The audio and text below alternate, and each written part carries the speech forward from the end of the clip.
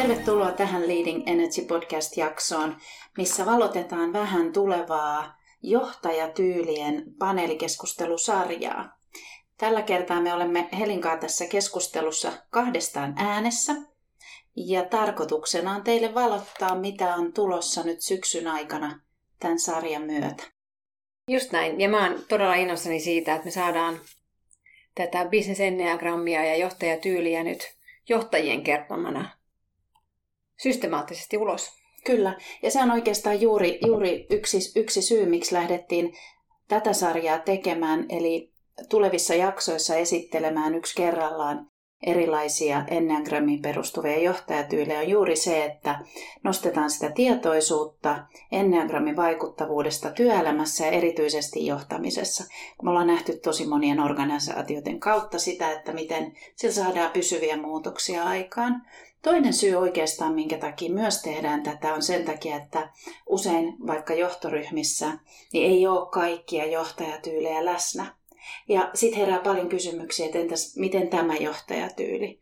Niin oli tarve tavallaan antaa asiakkaille sellaista materiaalia, missä johtajat itse kuvailee ja kertoo näitä asioita. Että se on eri asia kuin lukea kirjasta näitä, niin myös siltä pohjalta sarja syntyy.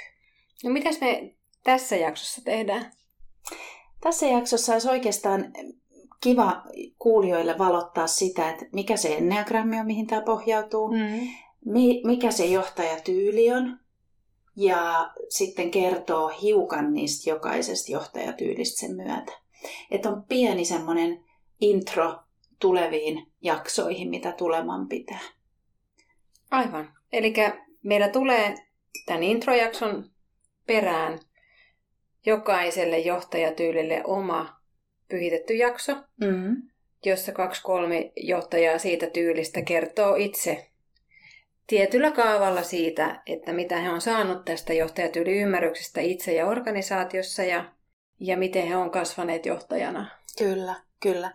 Ja me ollaan itse asiassa tällä hetkellä, kun me tätä jaksoa tehdään, niin me ollaan jo aloitettu nämä paneelikeskustelut, niin me voidaan hiukan valottaa niitäkin kokemuksia tässä matkan varrella, mutta mennään vielä lähtöruutuun. Mennään siihen, mitä se enneagrammi on, ihan ennen kuin aletaan puhua niistä tulevista keskusteluista.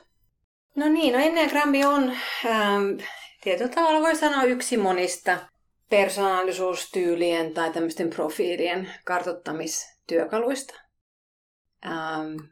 Ja meilläkin on yhteisesti salkussa monenmoista Big Fivea ja Belbin ja niin edelleen työkaluja. Mutta miksi me käytämme juuri enneagrammia, vaikka se nimikin kuulostaa vähän kummalliselta, se ennea ja gram. Mites Niina sanot siihen? No kaikkien näiden mallien käytön myötä ja sen kokemuksen myötä niin on tullut semmoinen olo, että niissä muissa malleissa hirveän paljon jäädään pintatasolle ja siihen käytöksen tai toiminnan kuvaamiseen. Ja siellä on paljon hyödyllisiä asioita, mutta sitten on huomannut jotenkin, että ne ei ole tarttunut arkeen, tai ne ei ole tarttunut elämään, tai ne ei ole ollut kasvun karttoja. Tai hyvinkin voivat olla yksilötasolla. Kyllä. Ja tiimikin oivaltaa toisistaan. Kyllä. Mutta jotain siitä on jäänyt uupumaan. On. Enneagrammi mallina kuvaa, miksi me teemme sitä, mitä me teemme. Ja se käytös voi näyttää hyvin samanlaiselta eri tyyleiltä. Mutta kun mennään sitten sinne ihan pinnan alle tavallaan tutkailemaan, että no miksi näin tehdään. Aletaan puhua motivaatiosta ja edelleen drivereista. Niin sitten saadaan semmoisia tavallaan aha-elämyksiä siihen, että nyt mä ymmärrän ja nyt mä ymmärrän sua paremmin ja nyt mä ymmärrän tätä tiimiä paremmin. Ja enneagrammissa ehkä on vielä sellainen ulottuvuus, että meissä kaikissa on ne kaikki tyylit tavallaan olemassa, mutta se meidän kotipesätyyli, mikä me sitten löydetään, se vie vähiten energiaa, se on ponnistelematonta olla siinä pisteessä katsomassa maailmaa. Ja jotenkin semmoinen on aika miellyttävä ajatus, että meitä ei laiteta mihinkään kategoriaan, vaan löytyy sellaisia nyansseja ja ulottuvuuksia siinä omassa tyylissä, että kaksi hyvinkin samasta tyylistä tulevaa voi näyttää hiukan erilaisilta. Silti se driveri siellä pinnan alla on heillä sama.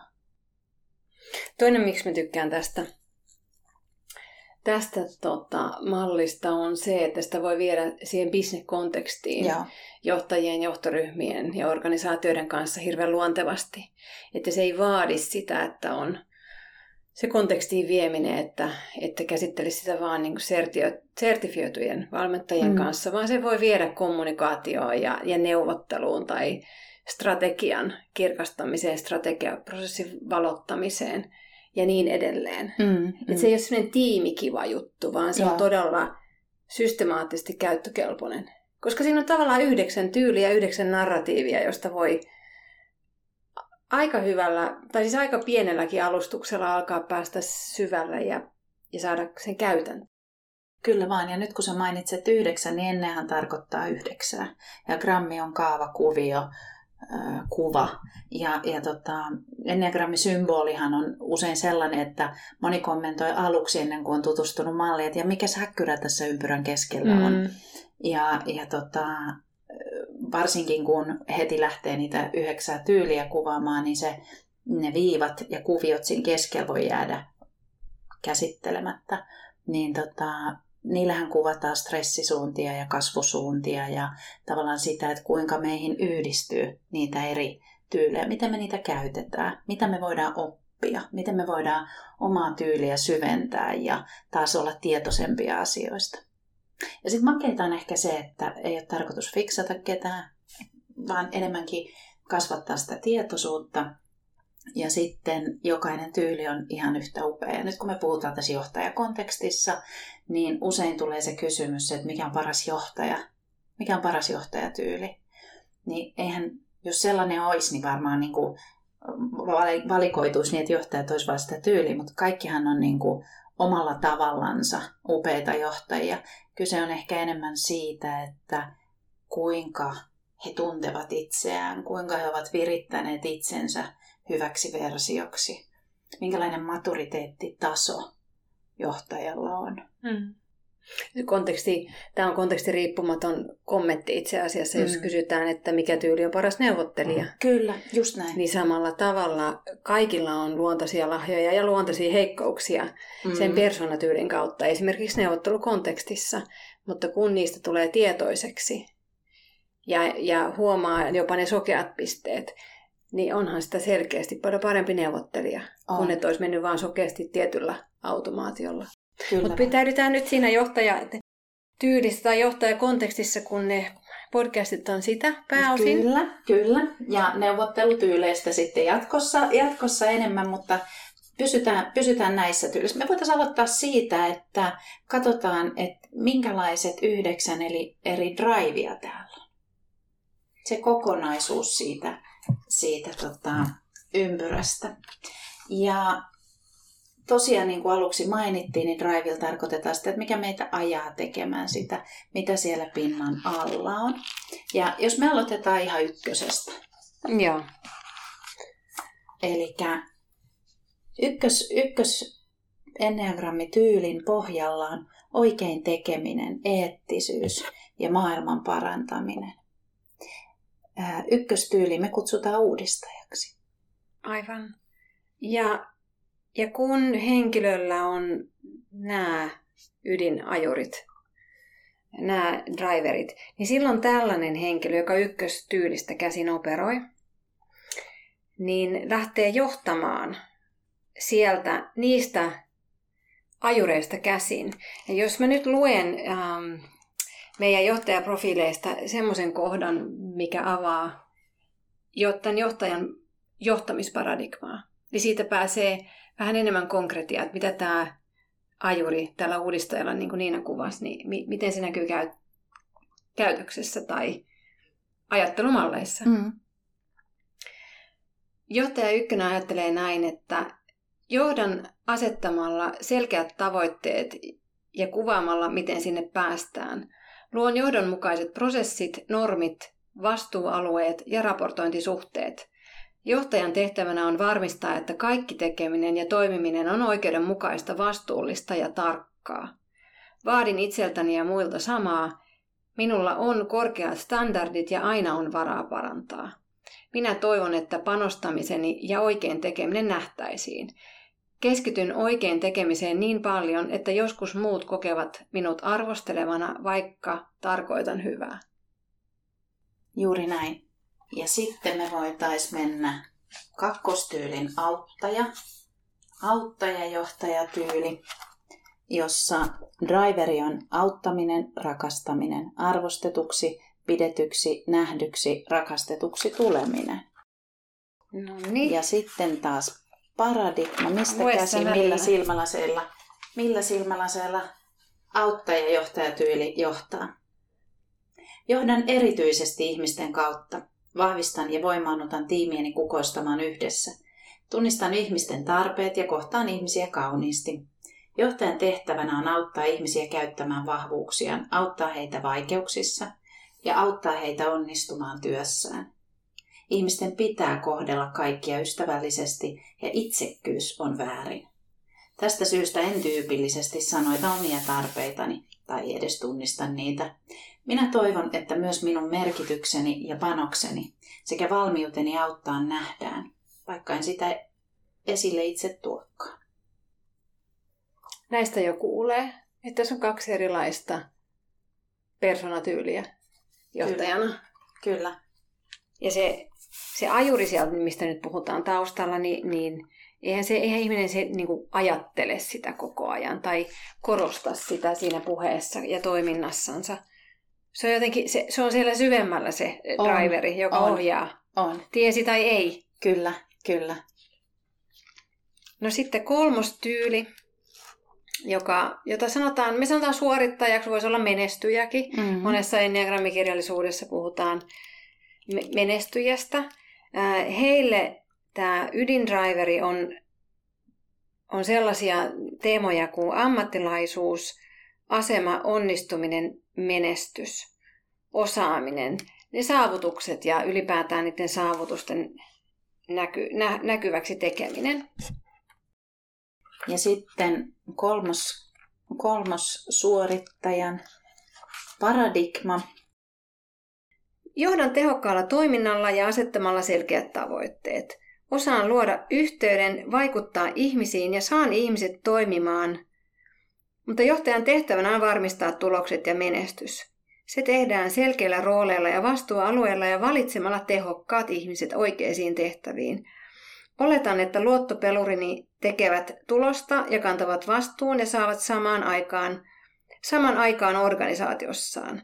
Minä toivon, että myös muut näkevät ammattitaitoni ja tuloksentekokykyni. Minun epäonnistumiseni ei ole vaihtoehto. Tästä myös kuuluu näistä johtamisparadigmoista se, että mitä nämä johtajatyylit välttää. Kyllä. Että jos ajattelee esimerkiksi 1, jos mennään takaisin, niin virheitä muun muassa. Ja tämä 3, joka tässä oli tämä suorittaja, niin epäonnistumista. Kyllä. Entäs 2? Mitäs 2? Auttaja välttää? Itsekkyyttä. Ja ihan pelkästään oman ajan ottaminen voi olla itsekästä. Aivan. Et silloin lähtee siihen suuntaan. Sitten meillä on 4 individualisti. Ja drivereista 4 driveri on luovuus, ainutlaatuisuus, merkityksellisyys ja erityisenä nähdyksi tuleminen. 4 paradigma. Johdan luomalla syvän yhteyden toisiin ja kirkastamalla yhteisen merkityksen ja vision. Näen luontaisesti ihmisten ja organisaation potentiaalin ja haluan saada hyvää ja kaunista aikaan. Johtajana uskon siihen, että jokainen ihminen on mahdollista saada myötätunnolla inspiroitumaan ja tuomaan omat ainutlaatuiset lahjansa yhteisen syvän merkityksen äärelle. Minä toivon, että myös muut näkevät minut ja minun ainutlaatuiseni ja kohtaavat minut aidosti. Sitten meillä on 5. tyyli, jota kutsutaan spesialistiksi. Sanon vielä tuossa, että nämä 4 välttää sitä tavanomaisuutta, mikä kuuluu tässä. Joo, juuri näin. Tässä myös kun nyt keksin alkaa näitä sanoa. Joo, niin sanotaan nyt, sanotaan tasapuolisesti kaikista. 5 driveri. Maailman hahmottaminen, asioiden ja asiayhteyksien syvä ymmärtäminen ja jäsentäminen, tiedon hankkiminen, omien resurssien turvaaminen. Ja sitten 5 paradigma. Johdan objektiivisesti ja loogisesti. Varmistan, että meillä on riittävästi tietoa ja resursseja, emmekä tule yllätetyksi. Johtajan tehtävänä on aikaan saada asetetut tavoitteet selkeällä rakenteella, toimivilla prosesseilla sekä riittävillä resursseilla ja tiedolla. Fokus on välttämätöntä. Höntyily ja säätäminen eivät vie perille.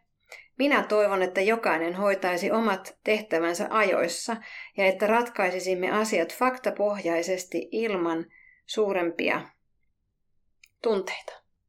Ja mitäs 5 johtaja välttää? Resurssien kulumista ja sitä, että ymmärrystä ei ole. Joo, just näin. 6 johtajaa voisi kutsua lojalistiksi. Ja 6 johtajan drive on turvallisuus, varmuus, varautuminen, riskien välttäminen ja ylipäätään vaaroilta suojautuminen ja niihin varautuminen. Ja 6 johtajan paradigma. Johdan yhdistämällä suunnittelemisen, varautumisen ja ratkaisuhakuisuuden. Johtajan on tärkeää luoda ympäristö, missä organisaation ongelmiin haetaan ratkaisuja. Johtajan tehtävänä on varmistaa, että kaikki ovat varautuneita, valmistautuneita, tietävät mitä heiltä odotetaan ja suoriutuvat tehtävistään sovitusti. Minä toivon, että kaikki kantaisivat vastuunsa ja olisivat luottamuksen arvoisia ja näkisivät, miten lojaali ja ratkaisuhakuinen minä olen. Ja 6 johtaja puolestaan välttää riskejä ja sitä, että ei ole varautunut tilanteisiin. Sitten meillä on 3 tyyliä jäljellä. 7 johtajaa kutsutaan visionääriksi. Ja 7 johtajan driveri on vapaus, täyden elämän eläminen, mahdollisuuksien näkeminen ja kokeminen. Ja 7 johtajaa paradigma on sitten yhtä lailla linjoissa. Aivan. 7-johtajan ajattelumalli menee näin. Johdan innostavasti ja innovatiivisesti. Näen mahdollisuuksia ja luon visioita ja uusia lähtöjä. Muutosvastarinta on minulle vieras käsite. Muutos on mahdollisuus. Johtajana uskon siihen, että katseen pitää olla tulevassa ja uusia liiketoimintamahdollisuuksia on kaikkialla. Minä toivon, että pitäisimme asiat positiivisina ja menisimme eteenpäin, emmekä uppoutuisi negatiivisuuteen tai liiallisiin syvyyksiin. Ja 7 johtaja mitäs välttää? Semmoista rajoittamista, rajoja, juuttumista. Kyllä. Paikoille jäämistä. Joo. Sitten 8 johtaja, jota kuvataan haastajaksi. Ja 8 johtajan driverina on vahvana oleminen, rohkeus, isojen asioiden aikaansaaminen, autonomia. 8 johtajan paradigma puolestaan. Johdan isoa kuvaa ja haluan, että organisaationa tartumme rohkeasti haasteisiin. Roolitan ja resurssoin asiat luontevasti. Haluan paljon ja nopeasti. Johtajana uskon siihen, että ihmiset kantavat vastuunsa ja annan toimivaltaa ja tilaa, jos vastuu tosiaan kannetaan. Yhdessä saamme suurta vaikuttavuutta aikaan. Minä toivon, että asiat pysyisivät hallinnassani ja kontrollissa ja että kaikki kantaisivat vastuunsa sekä toimisivat reilusti. Ja siitä näkökulmasta 8 välttää heikkoutta ja haavoittuvuutta. Sitten meillä on ympyrän yläreunassa oleva 9 johtajatyyli, jota kutsutaan sovittelijaksi. Sovittelijan driveri. Rauha ja tasapaino. Harmonian luominen ja ylläpitäminen. Ja sitten 9 ajattelumalli paradigma johtamisesta. Johdan luomalla konsensusta ja harmoniaa. Olen diplomaattinen ja kuuntelen. Luon tiimiini toisten huomioon ottamista ja rauhaa. Johtajana uskon siihen, että ihmiset haluavat tulla kuulluiksi ja ymmärretyiksi. Uskon erilaisuuden ja eri näkökulmien voimaan. Luon harmonisen työympäristön ja motivoin ihmiset yhteisen mission äärelle luontevasti. Minä toivon, että onnistuisin pitämään oikean toiminnan vireen ja että kaikilla olisi kaikki hyvin. Ja 9 johtaja puolestaan siis välttää epämukavaa ja kireää olotilaa, konflikteja.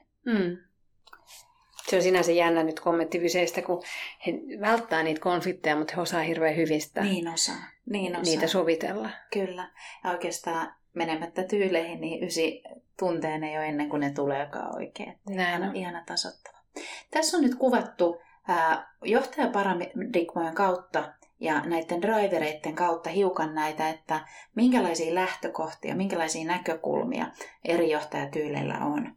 Näissä tulevissa jaksoissa me kysytään johtajilta näistä motivaatioista ja drivereista, että miten he niitä asioita näkee siinä omassa johtamisessa ja arjessa. Me kysytään sokeista pisteistä, me kysytään vahvuuksista, me kysytään erilaisista asioista ihan siinä arjen johtamisessa ja konkretiassa. Me ollaan luotu semmoinen kysymysrunko jokaiseen johtajapaneelikeskusteluun, jotta näitä jaksoja olisi sillä tavalla helppo kuunnella ja seurata, että ne samantyyppiset asiat sieltä tulee esiin. Ja lähdetään niitä julkaisemaan. Ja siellä on tosiaan, niin kuin Heli mainitsi, niin 2-3 johtajaa, niin tuutte kuulemaan niin hienoja esimerkkejä. Meillä on niin huikeeta tehdä näitä keskusteluja, koska oikeastaan se keskustelujen sävykin muokkautuu näiden johtajatyylien kautta. Juuri näin. Ja meillä on ollut ilo tehdä näiden johtajien kanssa yhteistyötä. Ja sen takia tämä on ihana avata muillekin, että mitä he on oivaltanut ja miten pitkällä he omalla kasvupolullaan ovatkaan. Ja sitten me usein muistutaan, ei aina jokaisessa podcastissa siitä, että meillä on näissä 9 tyylistä, meillä on kaikilla joku kotipesä, mikä on se meidän ydin, mistä Niina sanoikin. Mutta samaan aikaan me hyödynnetään näitä muiden tyylien lahjoja ja ollaan opittu integroimaan itseemme jo vuosien varrella kukin meistä. Et kukaan ei ole vain yksi tyyli, vaikka me nyt puhutaan siitä kotityylistä. Ja sekin on tärkeää ymmärtää, se oma kotityyli. Kyllä. Ja lisää näistä johtajatyyleistä ja niistä aiemmin mainituista neuvottelutyyleistäkin on tulossa meidän nettisivujen kautta löytää helposti www.energiavalmennus.fi. Ja on tulossa huikean paljon lisää materiaalia sinne näiden johtajapaneelien myötä ja jatkossa. Niin käykää siellä, seuratkaa meitä myös LinkedInissä. Sinne tulee uusista podcast-jaksoista tietoa ja vähän syventäviä asioita. Että lämpimästi tervetuloa seuraamaan ja ilo kuulla teiltä sit palautetta, että minkälaisia ajatuksia johtajapaneelikeskustelut teissä herättää. Kiitos. Kiitos.